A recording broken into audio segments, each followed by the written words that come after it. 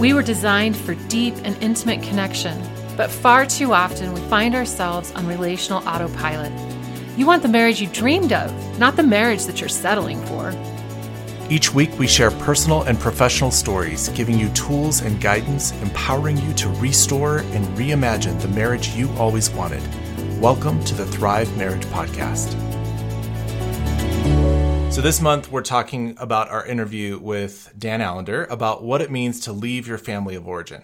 So last week, you heard from Tracy and her husband, Mark, and today I am joined by my wife of 25 years, Beth, and we are discussing how we had somewhat of a microwaved leaving experience ourselves, and yet even today while we're working on this podcast, I experienced really a remnant of how my own heart is still in the process of leaving. And so let's dive right in. Beth and I both traveled significantly away from home to go to college. We met in college, and I was from Colorado. Beth was from Virginia, and we met at university in Chicago. And so there was some experience already very physically leaving our families as we stepped into that space of being college students. And then we were both pretty independent already, had done some significant stuff of travel and whatever before that. I'd been an exchange student in Germany as a junior in high school, so I was gone already at 16 years old, away from my family for a whole year, and then came back for my senior year in high school and then went to college. So it feels like physically we've had a pretty significant already experience of leaving even before we met. Yeah, and so we get married right out of school, and within the first couple of years of marriage, we are overseas for the better part of a decade. And I think when I think of family of origin and leaving and really separating yourself from like all of the things that a family would pull you back into, at least on the surface level of considering family of origin, that whole kind of first decade of our marriage and adulthood felt like a microwaved experience of separating. Yeah, we didn't have a lot of like, okay, we're going to go here for Thanksgiving and here for Christmas and all that because we were out of the country. It wasn't really an option. It wasn't an issue that we had to navigate too much. Granted, our families came over and all of that, and it was beautiful to see them, but we didn't have that very typical, we live close to family, and so there's this deeply intertwining lives that we had with grandma and grandpa and all the things that a lot of families typically have. There wasn't space to be enmeshed or to feel unhealthy, again, on the surface, right? Because we were physically away. And so it seemed like if you had asked this question, how did we do leaving when we were 33 years old, I would say, oh, we did great. We did awesome. We rocked it. Yeah. We were so independent and on our own and individuated, like Dan said, from the get-go. Right. And, the experience that we had, too, was kind of a crucible experience because we didn't just live overseas. We were living in a pretty highly charged Middle Eastern, undercover missionary experience where we were. And so the crucible of that experience really drew us closer. We had to be each other's best friends. We had to really trust one another. We were walking through almost monthly trauma after trauma after trauma together. And that really drew us together rather than, like I said, that intertwining, being pulled back to, you're being pulled back to your mom's house and I'm being pulled back to mine and all that kind of stuff that a lot of couples walk through. Yeah. So on the surface. On the surface, right? So that's the first half of our marriage. And then you go to counseling school. And then everything gets deconstructed into what we thought was true to what was actually true. Right. And, however good that experience was for us, because again, it was somewhat of a crucible experience that drew us together. And I think we would both say that the 3 years that we were in our grad programs in Seattle, back here in the States, was really some of the best years of our lives and marriage, in the sense of we were together, we were doing it together, we were walking through some things. But beginning to understand really what individuation means, really what the leaving means, is not just, as Dan talked about, the geographical or the financial separation from our families and saying goodbye, hopping on a plane and saying goodbye. That's not, that is only one small sliver of the pie of what it actually means to leave.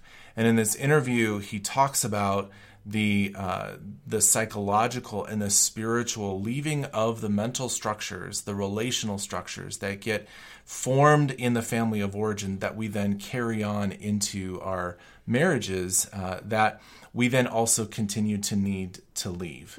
And that process happens once and then continues to happen over and over and over again.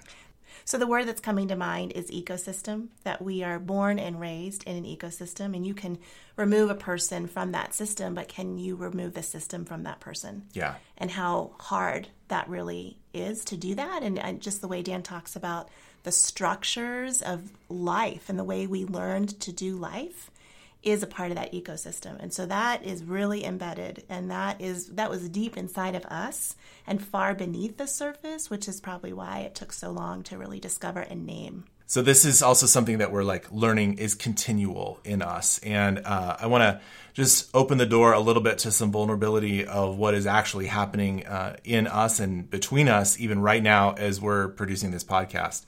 So Beth has been doing a lot of the back end of the podcast and finding the different clips and whatever. And there was something about the clip from this interview that Tracy and I had done with Dan that I did not do correctly. I did not provide for her correctly or tell her exactly where we wanted to go in the conversation. And she expressed some level of frustration and some level of disappointment.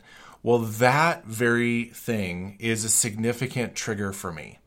And in my family of origin, there was no space for disappointment. There was no space for anyone to feel disappointment towards me because that meant a break in relationship.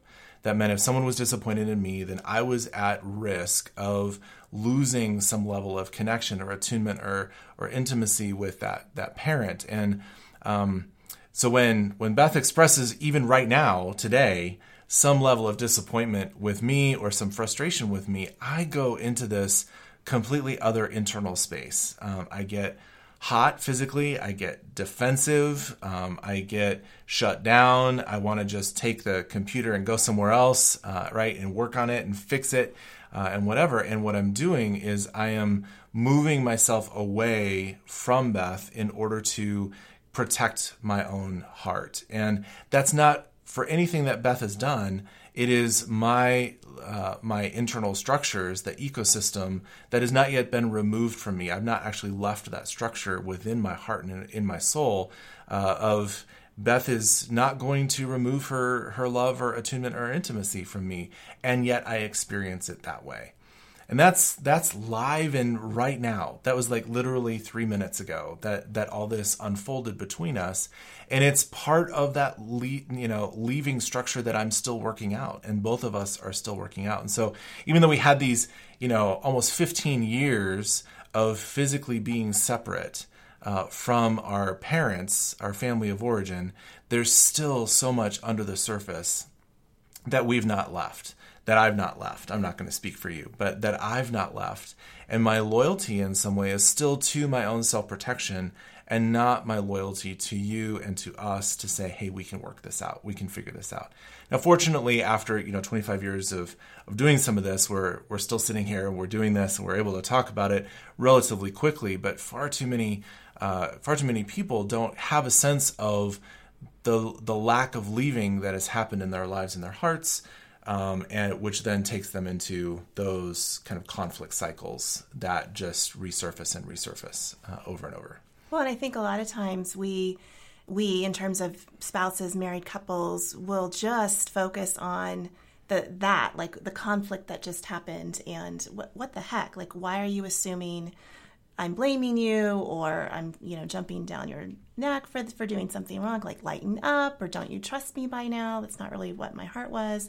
We would just talk about the conflict and not kind of step back a moment and realize, oh, there it is again. There it is again. You're back in that ecosystem where that was an unbearable emotion that was, intolerable to be disappointed in. And here I am perpetuating that. I'm mom, I'm dad, I'm that person again in that ecosystem for you. Right. That's a far deeper understanding of the conflict that's going on.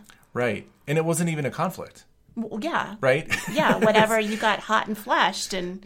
Yeah, and it wasn't even a conflict. You were just expressing, oh, I need the specific clip kind of a thing. And it was this experience that I had, a family of origin experience that I had with you in the here and now today, that is some of that underlayer of not having done some of that leaving in some of those, commitments that I've made to keep myself protected from disappointing anyone.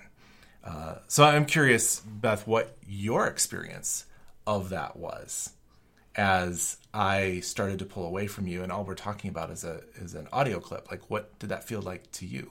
Well, honestly, what's on the tip of my tongue is less about me and more like realizing that, honestly, in that moment, it was, why does this feel fragile right now and fragile again? And feeling like your window of tolerance for anything related to my disappointment is getting shorter.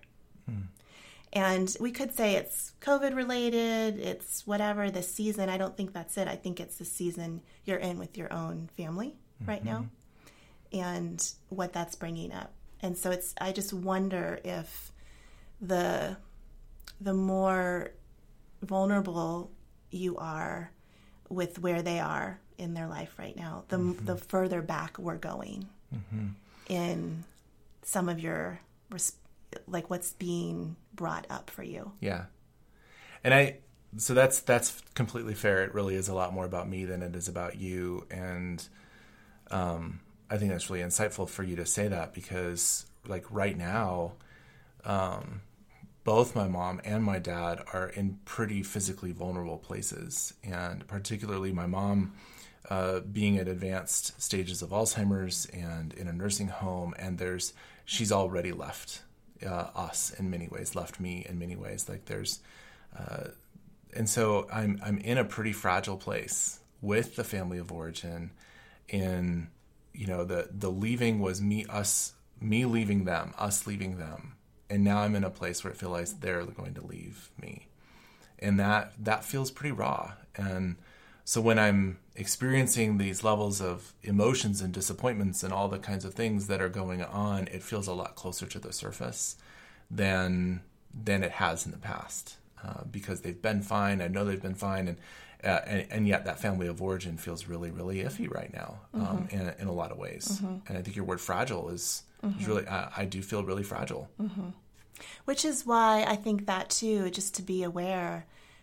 We've been having interactions like we just had for 25 years, and that response isn't a typical pattern that we would get into. So there is something different and thin and fragile, which is why I can say, like, hey, your window of tolerance is shrinking.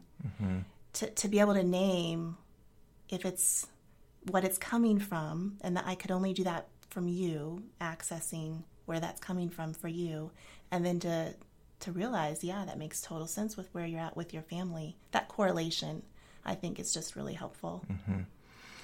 Yeah, and I think it's helpful even to be thinking about kind of the stages of life that we do go through. That, we got married when I was 22, you were 21. So we were like little babies when we got married. And then, like you said, for the next, 10 years, 12 years, we were geographically away from our family, and then moving back to the States and all that. Like, the seasons of our lives have been pretty marked, pretty clear, and now we're in a new season of our life with my ailing parents.